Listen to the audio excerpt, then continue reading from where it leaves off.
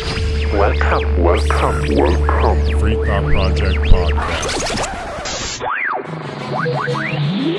I don't want you to protest. I don't want you to riot. I don't want you to write to your congressman because I wouldn't know what to tell you to write. I don't know what to do about the depression and the inflation and the Russians and the crime in the street. All I know is that first, you've got to get mad. You've got to say, I'm a human being. God damn it. My life has value. You want answers? I think I'm entitled. You want answers? I want the truth. You can't handle the truth.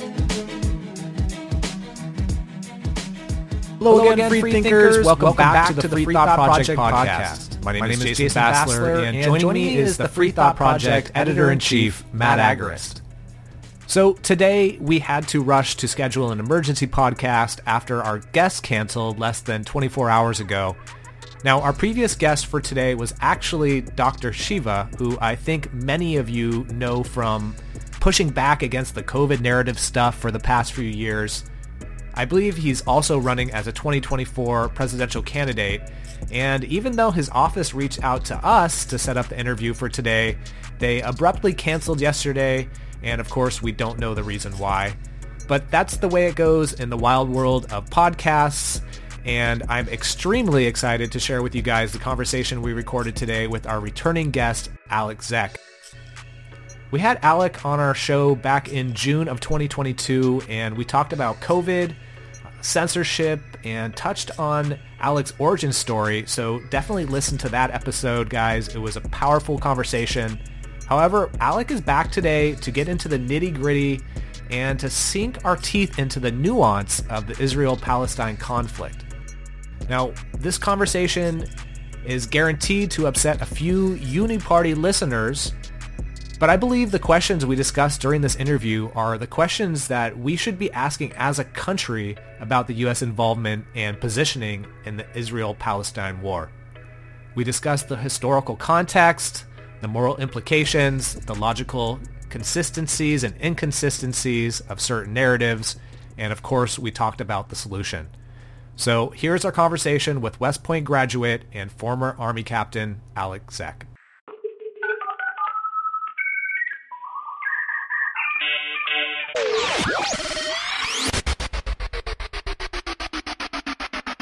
Alec, thanks for joining us today on such short notice.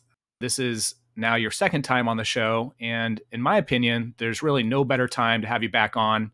Our guest for this week canceled yesterday, so we were kind of scrambling a little bit, but you've been very active on social media, very vocal about the recent conflict that has once again reignited between Israel and Palestine. And before this guest canceled this week, I was actually thinking about how valuable it would be for us and our audience to have a conversation about this topic with you and really try to break down some of the nuance surrounding it, seeing that's in such limited supply right now. Also, I'm sure we'll get into the response from the different political factions and how the narrative programming is proving effective once again. But I know personally, I've been getting a lot of nasty messages in my inbox lately, some of which I've been sharing on social media. But I guess my first question is, and I know you've been experiencing this as well, why are so many people on the right who were just a couple years ago our allies fighting against the, utterly false mainstream COVID narratives, but now they're parroting the same talking points from the media about, Israel's right to defend itself? And I mean, just a couple months ago, they were adamantly America first and frustrated with the billions being sent to Ukraine. And here we are, a month later, and they're more than willing to send billions of dollars, send weapons and equipment to Israel now. So what do you think is really going on here? In short, this is what happens when you self-identify with a political party rather than self-identifying with truth. That's it.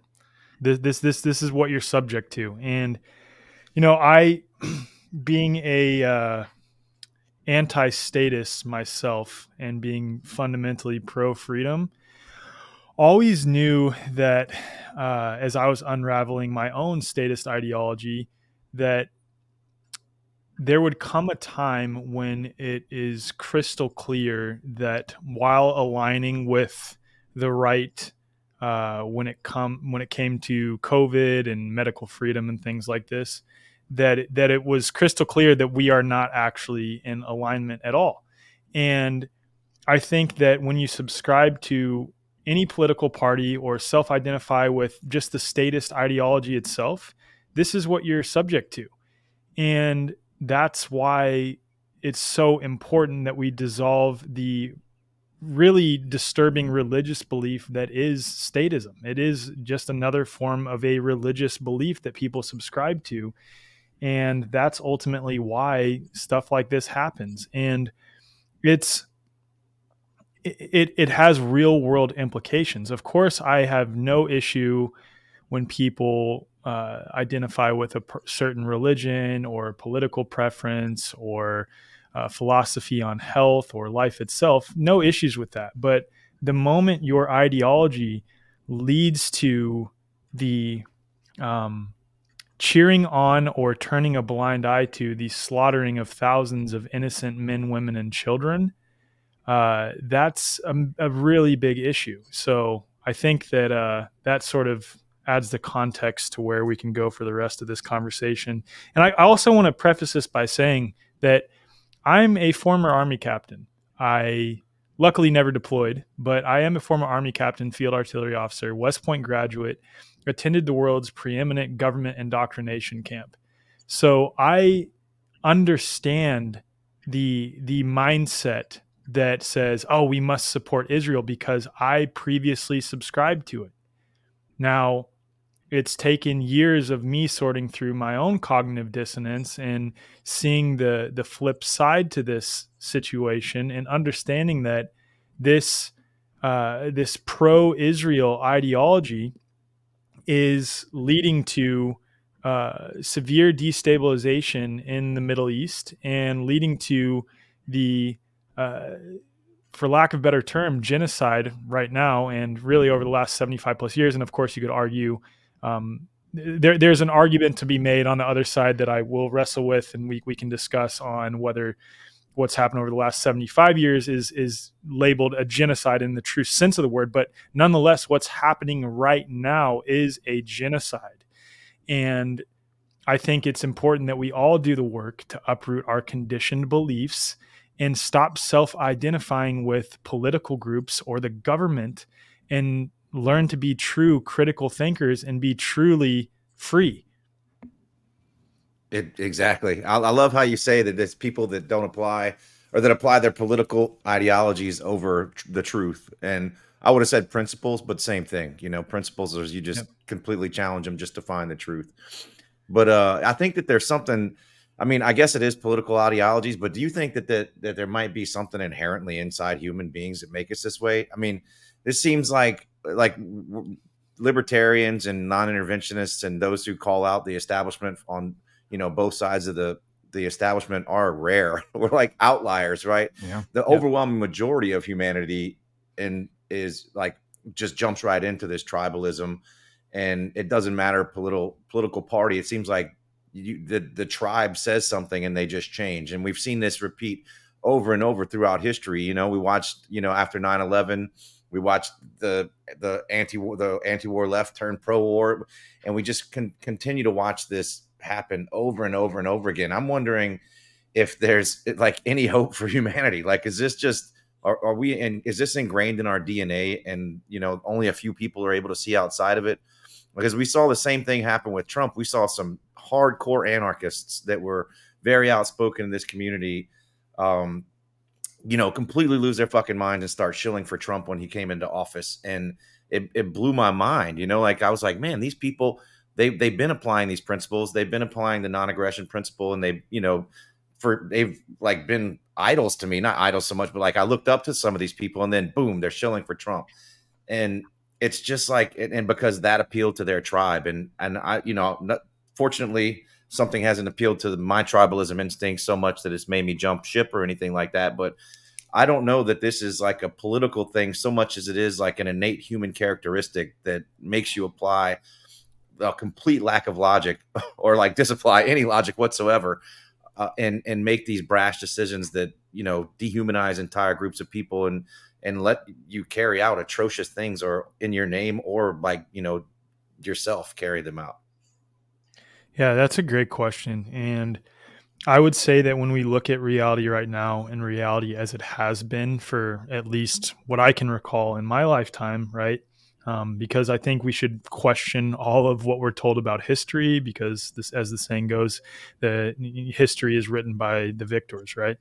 But from what I've been able to glean from reality right now, absolutely, this is currently uh, the most common behavior amongst human beings, and I hesitate to say human nature, because the issue with that is we have been really, much of the world has been subject to major conditioning and propaganda coming from um, people who play on our identities, on our beliefs, on our unhealed trauma, on our undealt with emotions, to manipulate us to do their bidding for them, which is to really be divided and conquered by them, right? So, do I think that this is human nature? No. And so when we look at something like the Ash experiments, the Milgram experiments, and the Stanford Prison experiments. So the Ash experiments, for those who are unfamiliar, were a series of experiments that essentially showed or indicated that human beings will divert to groupthink at least once 70% of the time, despite being shown something that is clearly at odds with what the group is saying. And then the Milgram experiments showed that human beings will conform to what authority says roughly 2/3 or 3/4 of the time, despite clearly committing an act that is harmful to another human being. Mm-hmm. And then the Stanford Prison experiments showed that when human beings are given the power of so-called authority, they will behave like violent animals. Mm-hmm. Now, the context that is necessary there, because I used to look at those three experiments and be like, oh, this is human nature, man. This is just how it is that those experiments were done on people who were likely overwhelmingly brought up in the US or a Western public school system. And what is the US or Western public school system based on? The Prussian model of education, which was overtly intended to create men and women who would be obedient to the government and obedient to the state and obedient to authority. That's not even a conspiracy. It's really easy to find information on the Prussian education system and how the Western education system is based on that. So to say that those are representative of human nature, I think is an assumption, and it's a flaw. I think it's representative of how humanity is right now, but that's not to say that this is how humanity is by default.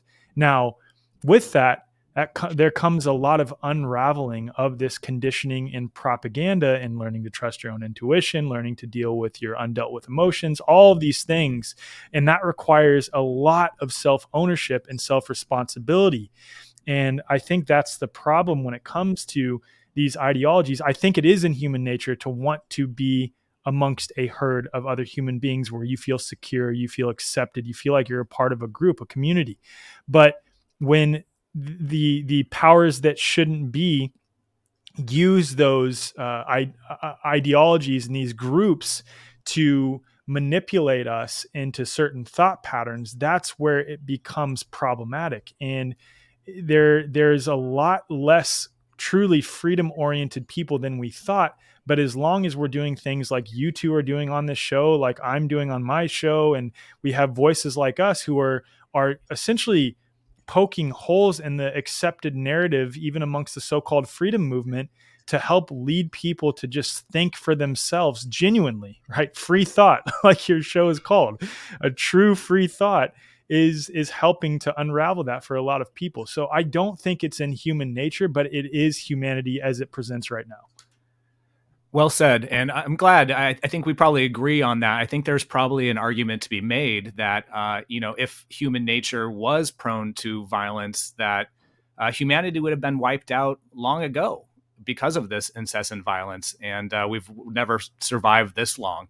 So I think while Matt's question is certainly worthy of considering it, I would have to agree with you on that, Alec. And Yeah, as far as what you're saying, Just to clarify, I didn't say prone to violence. I said prone to tribalism, which makes people, disregard their what's right in front of them, reality, and instead, act on these instincts that aren't reality. It's So, a question worth asking, because that's sure. what we see present right now. Like that's what is happening, right? Mhm. But I just don't think it is human nature necessarily. It's human conditioned behavior. sure, and we For have to sure. keep in mind that the ruling class, many of these people are master chess players, right? They understand psychology, they know how to manipulate the psyche, so it shouldn't be too far out of the realm of possibility to entertain the idea that there are certainly psyops going on, that there's fundamental propaganda that's being coordinated, highly coordinated, and rolled out. And this is something that we've been covering for 10 years, a whole decade now at the Free Thought Project. But I guess with that said, I had a question here about maybe morality in general, as far as has there been a shift or not? Because it feels like many on the right and within the establishment have begun to kind of turn a blind eye to this massive death toll that's been racking up in Gaza. The international media hasn't really expressed much condemnation. The international community seems to be kind of dragging their feet to say a word to address it. Of course, the U.S. media clearly has Israel has a right to defend itself slant, but 10,000 civilians have now been killed in Gaza. 10 fucking thousand. That's a huge contrast to the 1,300 Israelis that were killed by Hamas. And I'm not necessarily saying an eye for an eye here, but it does feel a lot like the media, governments, and international organizations are turning a blind eye here, because there's this mentality that Israel is justified in taking off the kids' gloves and retaliating against Hamas. And it's just particularly bothersome to me, because if they can justify and ignore 10,000 people killed by these illegal war crimes, what will they be able to justify and ignore in the future? I mean, pretty much anything, right? So if you remember back in 2007, when Bradley Manning leaked that copy of the Collateral murder video to WikiLeaks, there were several people that were killed by U.S. forces in that video, a few of them being Reuters journalists. But there was a massive outrage after that hit the internet. So what do you think? Is it possible that society has been so acclimated to this endless war that we aren't even outraged to 10,000 civilians being killed by, the war crimes being committed with our tax dollars?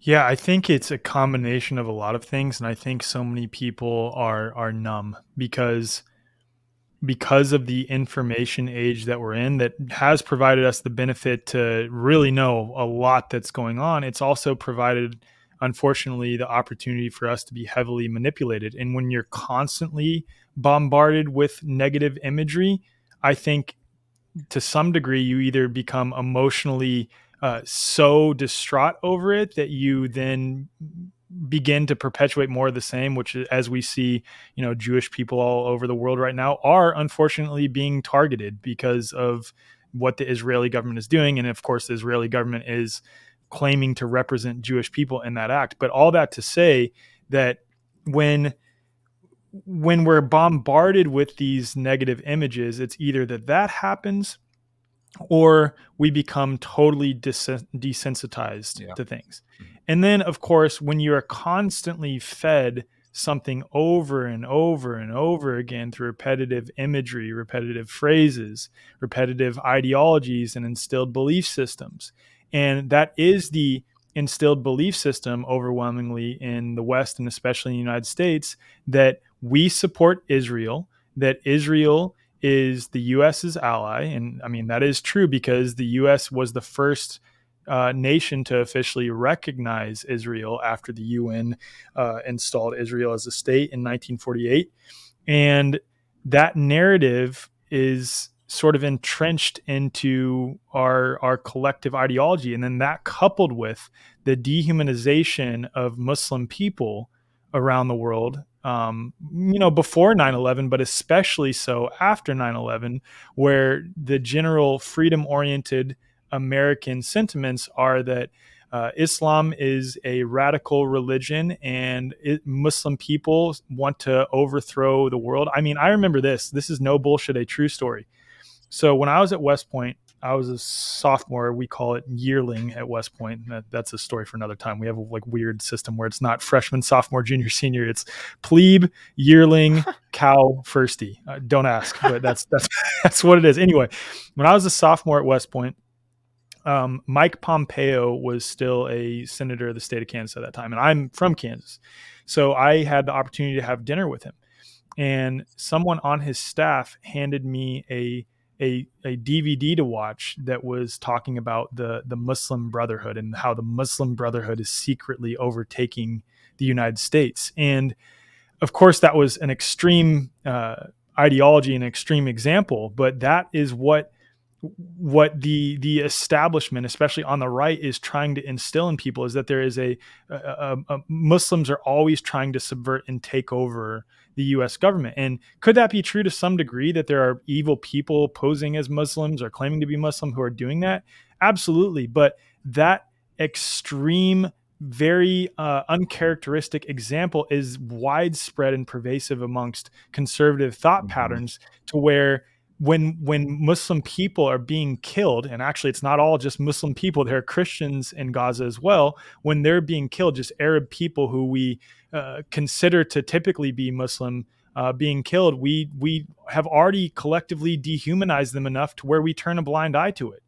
We look at them as less than. We look at them as uneducated. We look at them as essentially an inferior people who are just radicalized. And that's kind of what I see popping up on social media when you question how it is morally justified in Israel's, quote, so-called right to defend itself, that they are slaughtering thousands of innocent men, women, and children.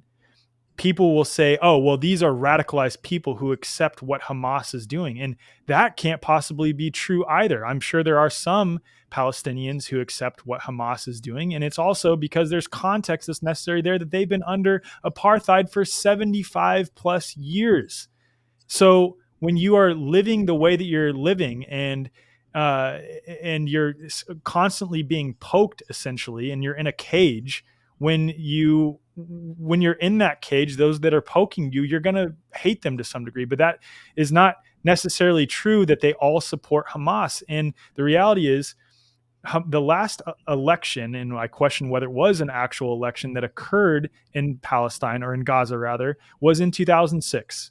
And over half of the population of Palestine was too young to even be alive during that last, quote, election.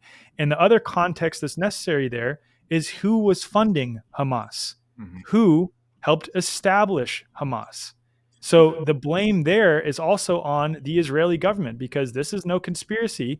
They were funding and they helped create Hamas in the 1980s to oppose the PLO and Yasser Arafat.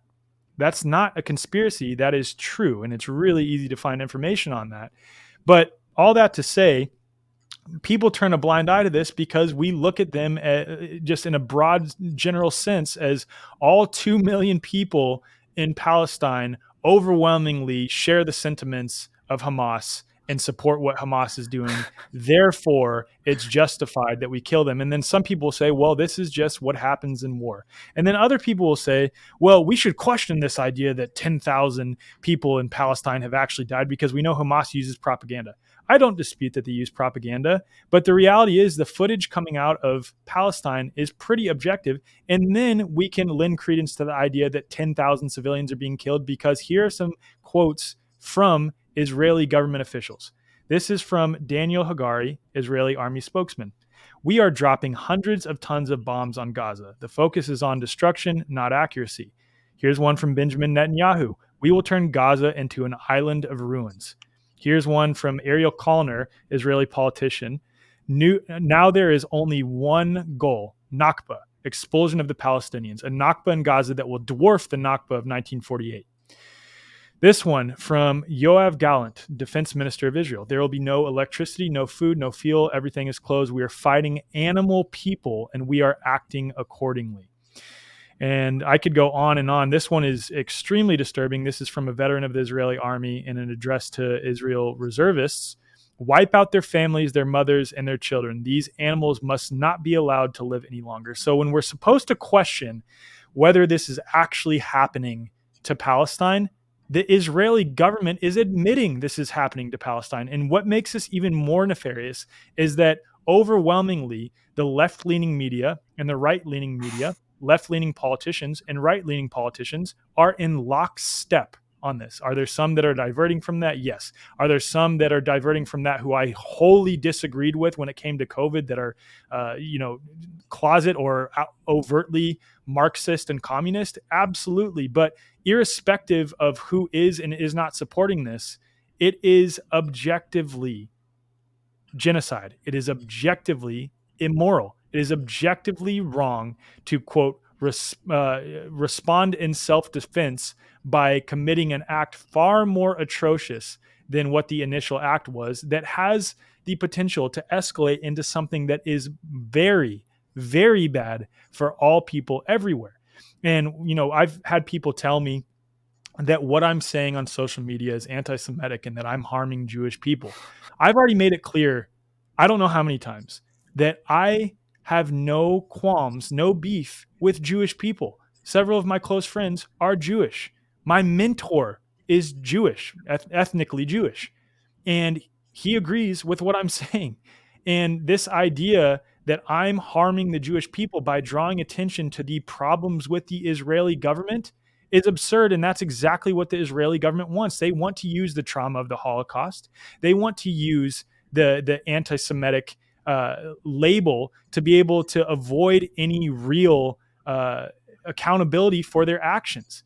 And the reality is, what is harming the Jewish people is the actions of the Israeli government while claiming to represent the Jewish people.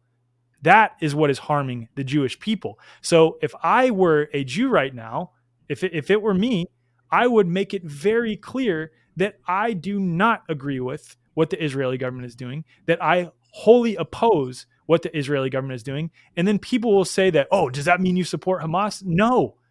Both can be true, that you oppose what the wicked, disgusting acts that Hamas committed on October 7th, while also opposing what the Israeli government is doing in response to what Hamas did. And then even deeper than that, though, you have to question the actions of October 7th themselves. Right. Like the idea that the most highly sophisticated border defense system, and they also have the Iron Dome, the most sophisticated air defense artillery system in the world. And then they also have the world's most sophisticated intelligence agency, Mossad.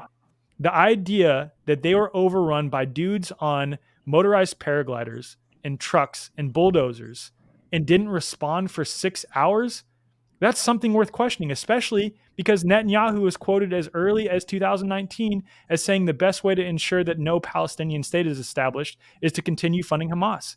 And then he also said in an article sometime in between 2019 and 2021 that, they know that Qatar is funding Hamas at this point, right? Like, I don't think there's any overt direct ties to the Israeli government funding Hamas, but, you never really know with these money trails. But the point is that it's out in the open that Qatar was funding Hamas, right?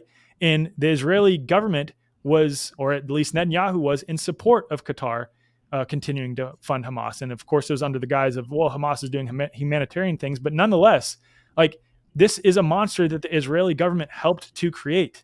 And what happened on October 7th, vile and disgusting. But the reality is, it should be questioned how that was even possible that it could have occurred. And the Israeli government did not mount an effective response for nearly 6 hours. It makes zero sense, especially because the Yom Kippur holiday was just a few days before that. I think maybe the day before. So they should have been on high alert to begin with. It makes zero sense. They were also warned by Egypt. And they were also Egyptian warned by government, Egypt. And then I've heard people say, well, Iran dished out a cyber attack. Okay, even if they did, I was in the army, dude. Like, we have contingency plan upon contingency plan upon contingency plan. There is no chance that Iran initiated a cyber attack so strong without any contingency plans in place, especially because they were probably already on high alert as it is, that this was allowed to happen. There's just no way. There's no chance in hell. And that's, I kind of rambled there, but those are my thoughts. No, there's a lot of good stuff there. Matt, did you have a follow-up? Yeah, it's ironic that that's very reminiscent with the Reichstag fire in 1933, in Germany. And you were reading those quotes earlier by some of those prominent Israelis, man. And what they were saying is akin to Nazis, what they said about Jews, 70 years or 80 years ago. And and that goes back to this tribalism thing, right? Here we are. We had the Jews who went through this. They were put in concentration camps. They were treated as animals and as inhuman. And now, fast forward 85, 90 years later, and here we have the Jews acting like the very people who drove them to Israel, actually, right? Great point, the reason the Jews point. are in Israel let's go over this real quick. Yeah. The Nazi Party was founded on Aryan supremacy. The state of Israel was founded on Jewish supremacy. Correct. The Nazi Party expelled millions from their homes. The state of Israel also expelled many, many people. I mean, we could argue about the numbers, but at the very least, 700,000 people from their homes. The Nazi Party put racial groups in ghettos and camps, Auschwitz, etc. Mm-hmm. The Israeli government also put people in effectively what are ghettos, Gaza. The Nazi Party used dehumanizing language for undesirables. The Israeli government is currently doing the exact same thing. And this is coming from a screenshot that I can send you that someone sent me that I'll send to you guys if you want to post it or whatever. But the Nazi Party enforced collective punishments.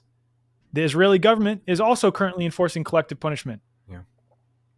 And this is public information and admitted by Israeli government, right? Yes. I posted a screen cap of a CBS article this morning when WikiLeaks released some wires and between Israel and U.S. diplomats, and Israel admitted that it intentionally kept the Gazan economy functioning at the lowest possible level, consistent with avoiding a humanitarian crisis, to just barely avoid pushing them over the edge. Yeah, exactly. I mean, this is the exact same behavior as these poor people escaped decades ago, and now they're the ones enacting it.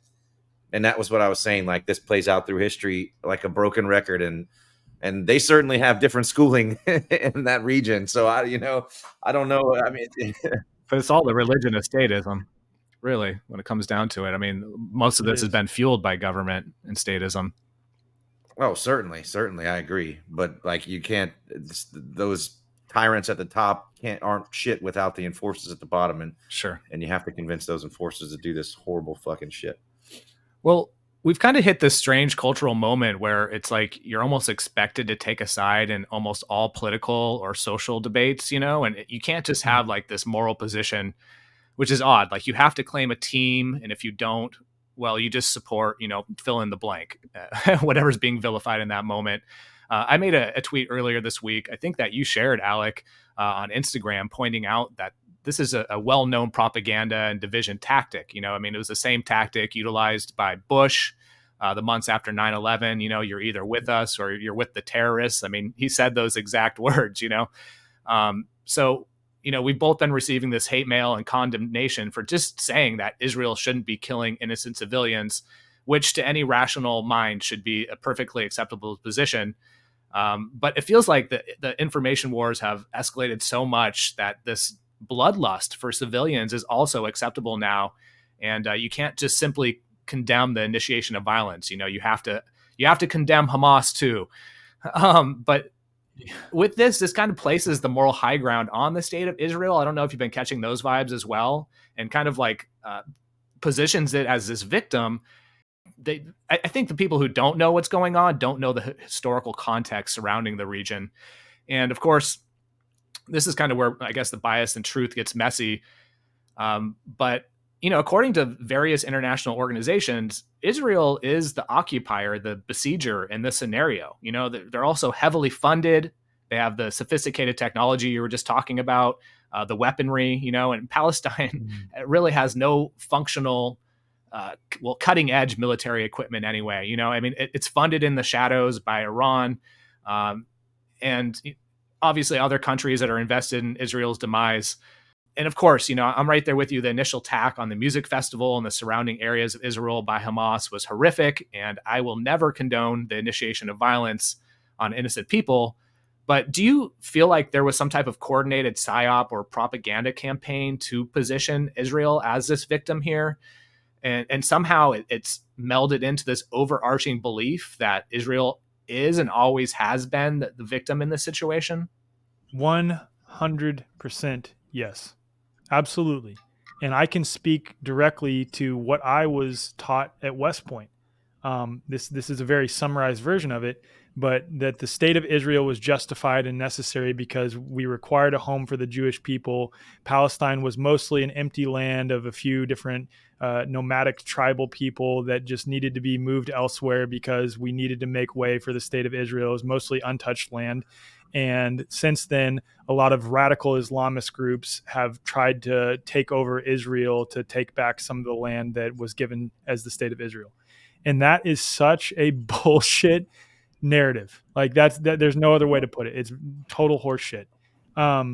And that was a lot of cognitive dissonance I had to unravel and learning the true history of what happened with the state of Israel. And of course, what I said was a very summarized version. Was there a little? I was taught the same thing, man. Crazy. Yeah. I was actually essentially in Israel. Right. That's what we're taught. That's exactly what we're taught, and it's patently false. Like it is an outright lie. Actually, if we look at Palestine pre-1920, even they had a bustling civilization that had theaters, that had well-educated people, that had school systems, and it was, of course, under the British mandate at that time. But nonetheless, it wasn't just like an empty land of people. There were people who were very modernized, if you will, for that time.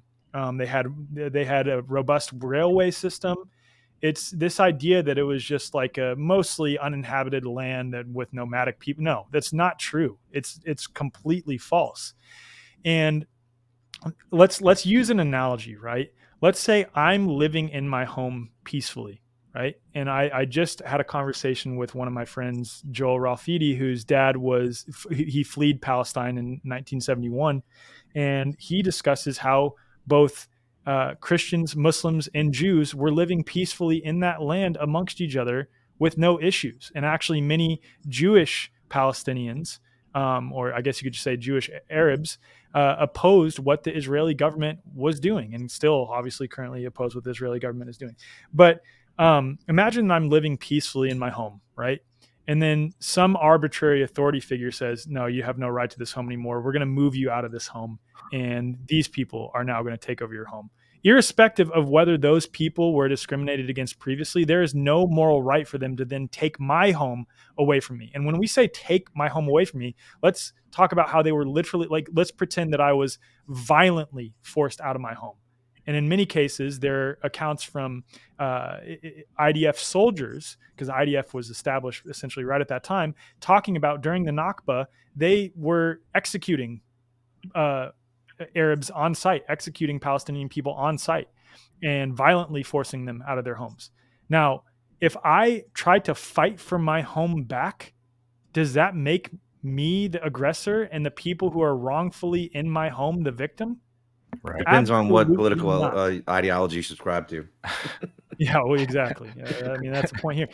And again, all of this to say that does not mean that if you were born in Israel, or if you've immigrated to Israel, or if your family was born in Israel, that they don't have a right to exist. That's not what I'm saying. I'm talking about the artificially drawn lines by so-called authority figures saying that, oh, only these people have a right to this land and everyone else needs to be forced off of it. That's what I'm talking about. Should I feel bad that I was born on the land known as the United States where there was a genocide against Native Americans? No, I have no control that I was born here, right? But I can still acknowledge that the Native American people have a right to live here just as much as I do. And what the U.S. government did to Native American people was unbelievably fucked up. I can say that. And I don't identify with the U.S. government. Now, the difference, because people always say, well, are you going to give Native Americans your land back? I'm like, I was born here. I have no control over that. But we have, in this country, there is Native American reservations, but off of those reservations, Native Americans can live and coexist peacefully with us, because we aren't saying you have no right to this land, only I do. You're less than human. I'm superior. And that's what's happening with the Israeli government. That's the sentiments that the Israeli government pushes forth. And again, we can take quotes directly from Israeli officials to lend credence to this. And so this idea that Israel is the victim when they are much more well-funded, like it's not even close, much more well-armed, again, not even close, when the Israeli government is who stole the land from the people who are in that land before. It's not even a debate. It's not even close. And this isn't even a war. There's no war. Palestinian people have no means to defend themselves against F-15s or F-16s and attack helicopters and Hellfire missiles and tanks. Like this is not even a war. And the fact that people think that Israel is the victim here is absolutely absurd, considering what's happened to Palestinian people over the last 75 years. The Nakba was not a singular event. The Nakba started in 1948 and has since continued until now. What's happened to Palestinian people is disgusting over the last 75 plus years. And there's plenty of Israeli Jews who say the same thing. Right. I think that's why we see this narrative from the neoconservative class, which consists of Democrats as well, where they say that this is like a war of ideologies. This is a religious holy war, and it's all of Islam. It's not just Palestinians, right? I mean, they have some crazies out there that are just, claiming that that all Palestinians are Hamas and terrorists and all that. But we see Fox News and the neoconservative class that is now wholly on board with starting World War III or fucking just continuing World War III, a new Iraq or a new Afghanistan. We see them pushing this as a holy war. Like this is a war of ideologies, a war of civilizations that because it doesn't stand up to any kind of fucking litmus test of reality, dude. It's like you just said, Israel is this massive state with all this funding. Palestinians can fucking barely get water out of their buildings. Sure. And I mean, this is you can see the narrative. That's why that narrative that, Israel is versus Palestine doesn't work. So they have to draw in Iran. They have to draw in the rest of all these different countries and all these different people, because that's the only way that this argument can work. And that is dangerous, because then when you put targets on other people in other countries, and, then they tend to see that as a threat and then act on that threat. And yep. It's exactly what happened with 9/11. People are pointed to the most extreme version of any religious group or ideology to sort of create the idea or the belief that is what the overwhelming majority of people of that religion or ideology subscribe to, when it simply could not be further from the truth, because there's 1.9 billion Muslim people in the world. If Islam was truly a radical religion to its core, then the world would already be totally fucked by now. Chaos, yes. And of course, people will point to very specific verses in the Quran to lend credence to this idea that Islam is a radical religion, but I can do the same with Christianity. And in fact, I can do the same with Judaism. I can point to the Talmud, and here's a verse from the Talmud. But wherever there is liability for capital punishment, this Tana teaches it, as it is taught in the first clause, with regards to bloodshed. If a Gentile if a Gentile murders another Gentile, or a Gentile murders a Jew, he is liable. If a Jew murders a Gentile, he is exempt. That's from the Talmud. That's a direct quote. And now, if we're going to play that game of trying to find the most extreme verses and extreme religious fanatics to sort of try to create the illusion that everyone subscribes to that, it's absurd, because that's what I see a lot of people that are, black-pilled truth seekers are now like, oh, all the Jews are in on it. No, it's not true. Are there evil people that are taking what the Torah says and what the Talmud says out of context, or like subscribing to it in a very literal way, and or people who are just claiming to be Jewish while being just very evil people hiding behind the trauma of the Holocaust. That's what's happening with these people. We're all pointing fingers to the most extreme examples of these religions to lend credence to the idea that we should overthrow and eradicate that religious group. And it doesn't do us any service when the overwhelming majority of people who practice any of these religions are kind, loving people. Right. That goes for Judaism, that goes for Islam, that goes for Christianity. And that's just the truth when you look at reality. And unfortunately, right now with Zionism, there are many people who are hiding behind the veil of Judaism and the veil of Israel. And it's all sort of one mashed up thing where it's conflated, like Judaism is conflated with Jew ethnically, is conflated with the state of Israel.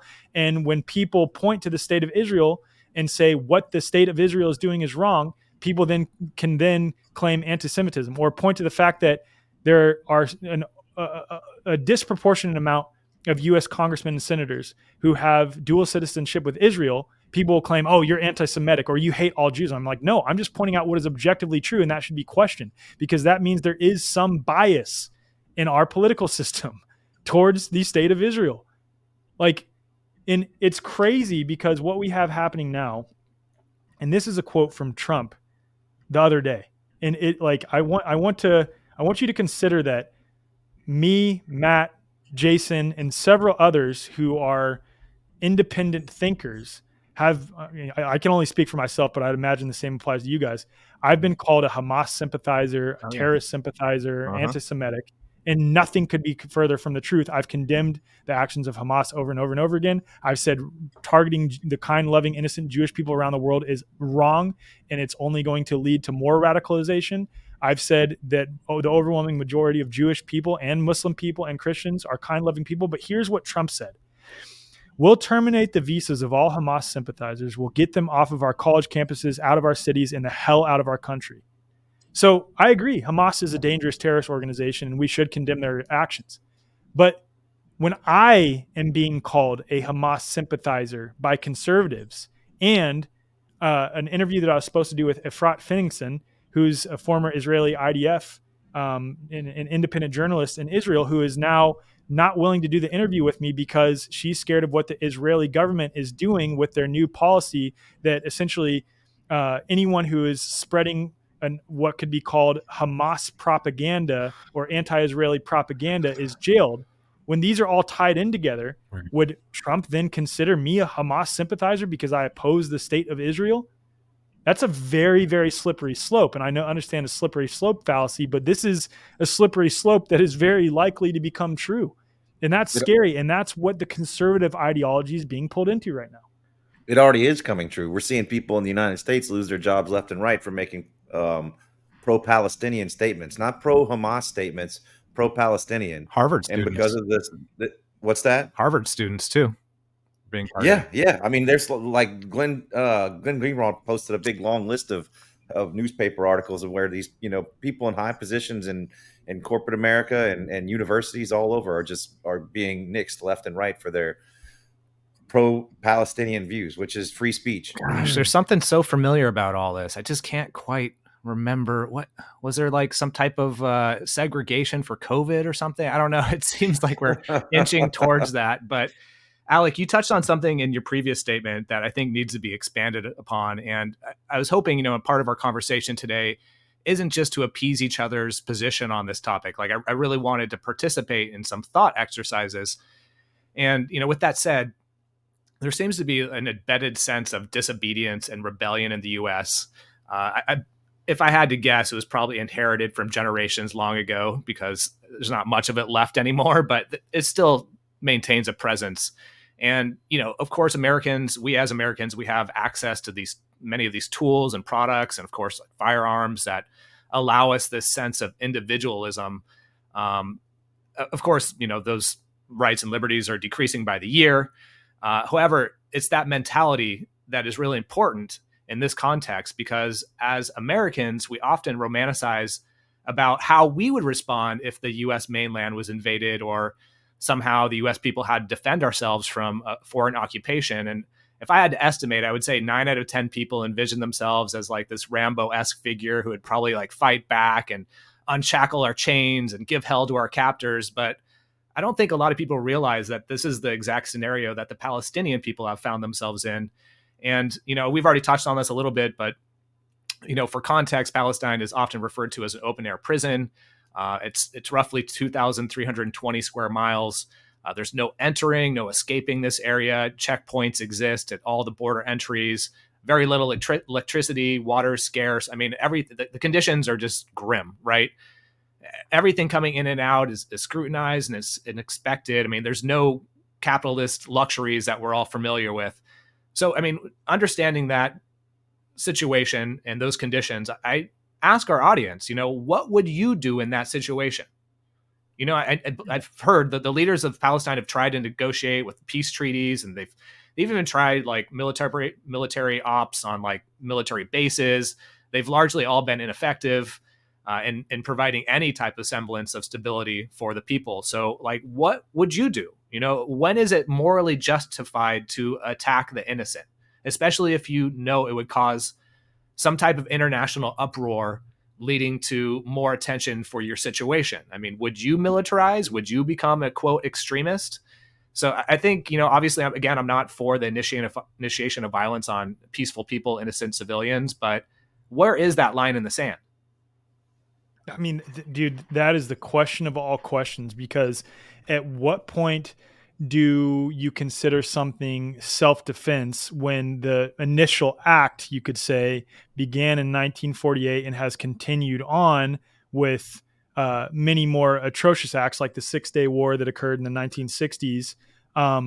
But this is where it gets sticky, man. And that's where I really think we should look to sympathize with and put ourselves in the shoes of the people who live in Palestine and have endured what they've endured, but while also recognizing that the people who were born in Israel that, didn't choose, maybe you could at a soul level they did, but didn't choose to be born in Israel, aren't like the people themselves are not inflicting harm upon the Palestinian people. It's the state of Israel, just as what the Palestinians are doing. Hamas overwhelmingly does not represent the Palestinian people. With that being said, can you blame some of the people in Palestine for doing what they're doing, considering how they've been treated over the last 75 plus years? Can you blame that? Right. I can't. What the hell would you do in that situation? And I'm not saying that you should do what Hamas did. Absolutely not. Far from it. No chance. But we have examples of Palestinian kids literally just walking up to the border holding a flag, a Palestinian flag, and just getting shot. There are countless examples of that. Like, what the fuck would you do? What would you do? Right. You know what I mean? Like, and that's what, and I don't know what the correct answer is in that, but I know that the incorrect answer very clearly is to then, based on the actions of Hamas, which do not reflect the overwhelming majority of Palestinians who did not commit any of those acts, who have already lived under an apartheid regime for 75 plus years, who, have endured some of the worst situations that a human being can endure. The answer is not to then indiscriminately bomb them. And if you want to breed more radicalization, do that. Right. And that's what the Israeli government is doing right now. Right. And it's not going to end well if we continue down this path. So at this point, irrespective of historical context, but especially because of historical context, but even again, setting that aside, the only solution is to look at what is happening right now as the boiling point to then say, we can't do this shit anymore, man. We cannot do this shit anymore. We're going to kill all of us. And there cannot be a two-state solution. I don't know how it shakes out.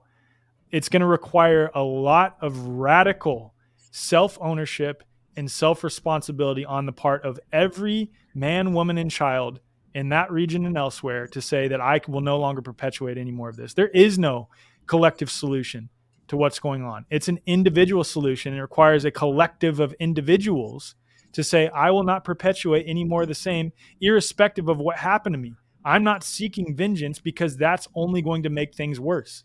I'm not going to fall into the trap, the belief of that the controllers of this realm want us to fall into, and looking at the most extreme examples of any other ideology or religion or political preference, and then dehumanizing anyone who subscribes to it. I'm not going to play those games anymore, and taking radical ownership for our own thoughts, our own beliefs, our own feelings, and our own actions, and saying, I'm not going to perpetuate any more of the same. That's the only thing we can do at this point, because otherwise this is not going to end well for all of us. Now, Alec, we usually save the white pill question for the very end, but I think you just went ahead and answered it there and provided a solution, or at least what you envision as being the best possible solution. And I'm right there with you. I don't know what the possible solution could be. I think asking it's an individual thing, man. Sure. It has to be. Sure. No, I agree completely. And I think asking these questions, that's how we get a little bit closer, to having this type of conversation with nuance, looking at all the different possibilities, looking at all the different factors, looking at the historical context, and unfortunately, it doesn't feel like there's enough people doing that right now.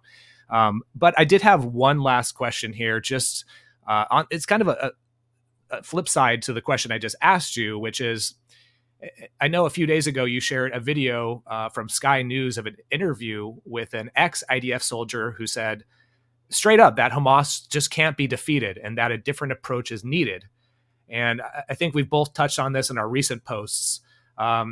Considering that Hamas has miles of underground tunnels, has political and social support by surrounding countries, and is constantly refreshed with family members who have lost loved ones, who now dedicate themselves to be martyrs for the cause. I mean, can Hamas really realistically be taken out of power?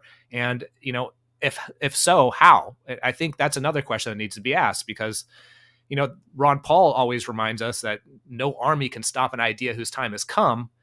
100%. And if this is an ideological war, which it is, obviously there's religious implications and there's a territorial war here, but at its core, it seems like it is an ideological war. Can Israel simply carpet bomb thousands of civilians and expect that there won't be what the CIA calls blowback? Do they really believe that just killing innocent civilians won't spawn new recruits hell-bent on vengeance? So I guess when we look at it through that lens, it seems nearly impossible that anything could really, solve this through violence. If anything, it's just going to create more violence, terrorism, and jihad. So, is Israel short-sighted in this quest? And is there more to this equation maybe that I'm missing? That's the question of the day, my man. And that's where, again, it would behoove of us to zoom out, us meaning anyone in the so-called freedom, really the whole world, but I'm speaking directly to the freedom movement, especially the conservatives, who have realized there is a greater agenda at play here that the overwhelming majority of seemingly individual governments are in on, even those governments that seem to oppose each other. And the media is in on it. The various industries are in on it, the multinational corporations, the banks, the military industrial complex, the pharmaceutical industrial complex. There's a greater agenda at play here. So in support of that agenda, wouldn't it make sense for Israel to do something so fucking outlandish in their response that it brings in other countries? Right. To then oppose them, and then it leads to an all-out multi-front war where a bunch of people are displaced, and then with the already established pseudo threat, again, I don't discount that there are some radicalized people in the world because of this, but the pseudo threat of radicalized people going all over the world, now that necessitates the need, oh shit, there's just radicals everywhere. We need digital IDs. Right. We need greater top-down control. I think people lose sight of that with these things that play on our emotions, to have us zoom in and forget what the whole point of what's gone on the last 3 years is. This is just a continuation of it. And it's even more difficult this time because it's not playing on our health preferences and, somewhat of our political preferences. It's taking that and doubling down on the political preferences and also playing on our religious beliefs and our cultural identities. And it requires people to to understand that any religion or political preference that they subscribe to is not fundamentally who they are. And if you do subscribe to that without realizing that it's just a monopoly piece on a monopoly board that is effective to use sometimes, like I would consider myself an anti-vaxxer, but I wouldn't consider myself an anti-vaxxer to the point that I'm then cheering for people who've received the vaccine to die, right? And that's what happens when you self-identify with a label rather than understanding that the label is just intended to be used to share ideas and understand who's in alignment with you to some degree. And when it comes to religion, that's what the controllers are playing on right now in a very, very deep way. And it requires us to understand that we are all freaking human beings, man. We're all human beings. And I think, again, to reiterate, the only solution to this is taking radical self-ownership and self-responsibility and stepping out of a victim mentality and saying that I will not perpetuate more of the same. Yeah. That's it. That's the only thing that can be done. Yeah, you said a lot of great things, Alec, and I'm a little tense about all this because I'm watching kind of the geopolitical moves that are happening kind of in the background noise from all the mainstream media attention, and there's some serious implications, some serious moves that are happening. I mean, Yemen just declared war on Israel. I think that was probably more of a symbolic statement than anything else, but Iran has been attacking U.S. forces in Iraq. The U.S. just bombed Syria again. I don't know if you guys happen to catch that. There's been a lot of kind of like a lot of stuff going on. And of course, the largest collection of U.S. warships in a decade has amassed in the Eastern Mediterranean. So it's not looking good. I don't feel like there's enough people really sensing the urgency here about potential of World War III. Yep. And hopefully it doesn't escalate to that.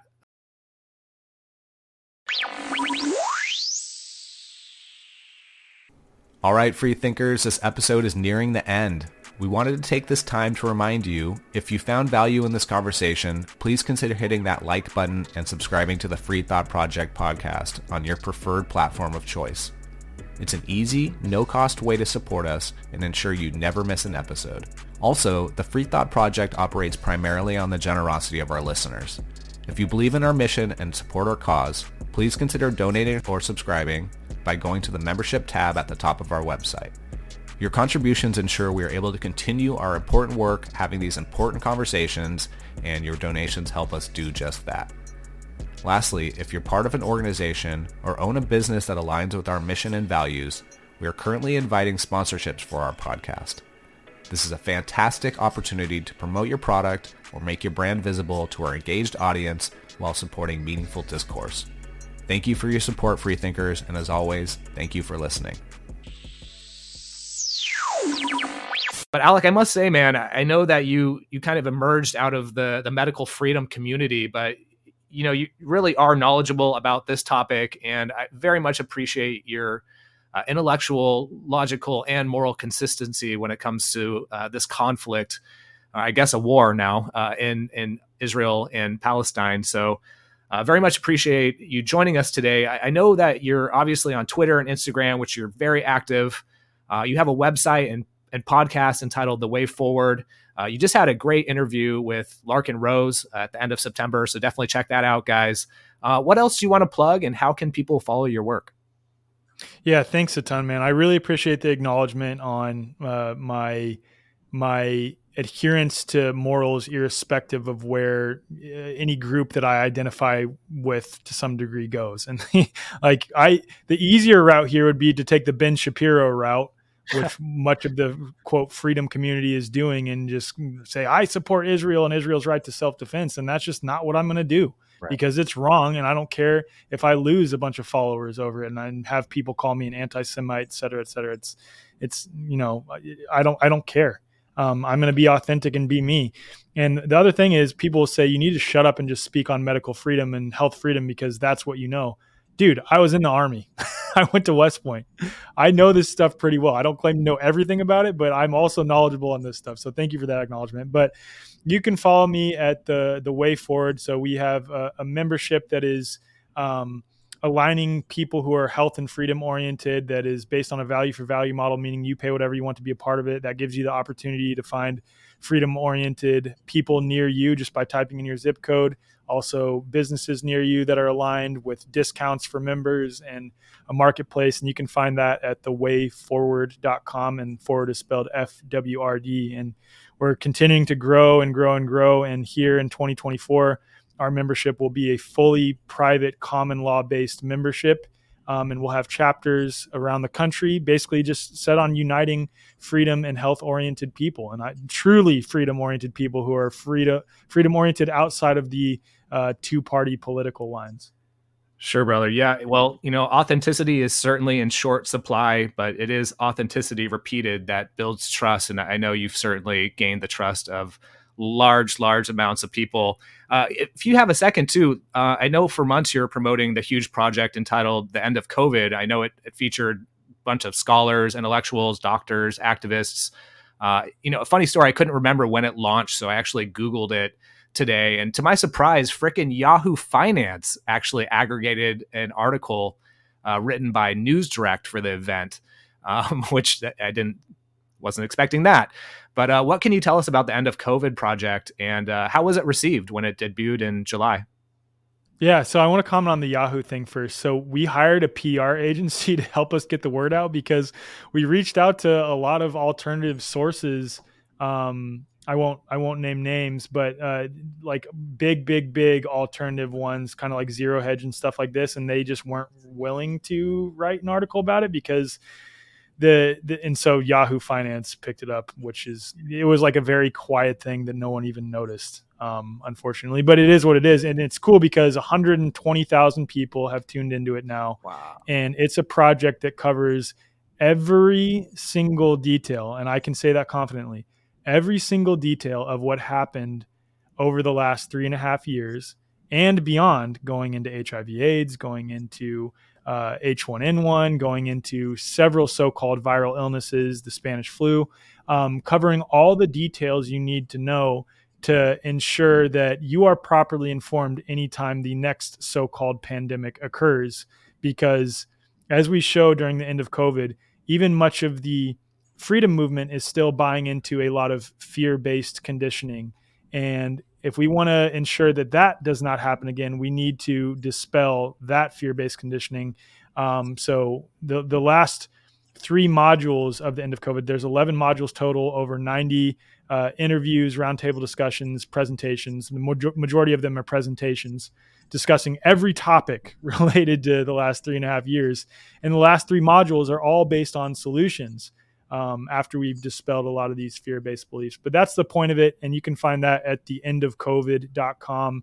And the feedback we've received on it has been incredibly positive. That, we covered every detail. And for a lot of people, we filled in some holes on some lingering questions they had of what was COVID, what wasn't COVID, what did the virus exist, did it not exist, what are virologists claiming to see under the microscope, how do you explain 2 or more people getting sick in the same space? We cover everything. So you can find that at theendofcovid.com. Perfect, man. And wow, you said 120,000 people have. Yeah. Wow, man. Congrats. Yeah. That's huge. That's thanks, dude. Yeah, it was a major project. I spent myself, Mike Winter from Alpha Vedic, and a team of 33 people. I know 33 people would be like, oh, 33. No, but the 33 people spent a shit ton of time on this over the last 9 months. And, it ended up being a majorly successful project. And, I'm really happy with it. Yeah, you should be, man. It's a wonderful resource to have your name attached to and to be able to provide to the public. So yeah, definitely be proud of that. But brother Alec, dude, your countless tweets have been echoed by thousands across the internet. And this only serves as evidence as your voice being a genuine thought leader in this movement. And it's clear you're not a singular issue activist. You've demonstrated that regardless of political affiliation and potential revenue or profit, you stand for truth and you stand for liberty and peace, man. So thank you so much for that. And thank you for your time today, brother. Thank you so much for having me, Matt and Jason. You guys are freaking awesome, and I always enjoy talking with you. Oh, yeah, man. All right, until next time.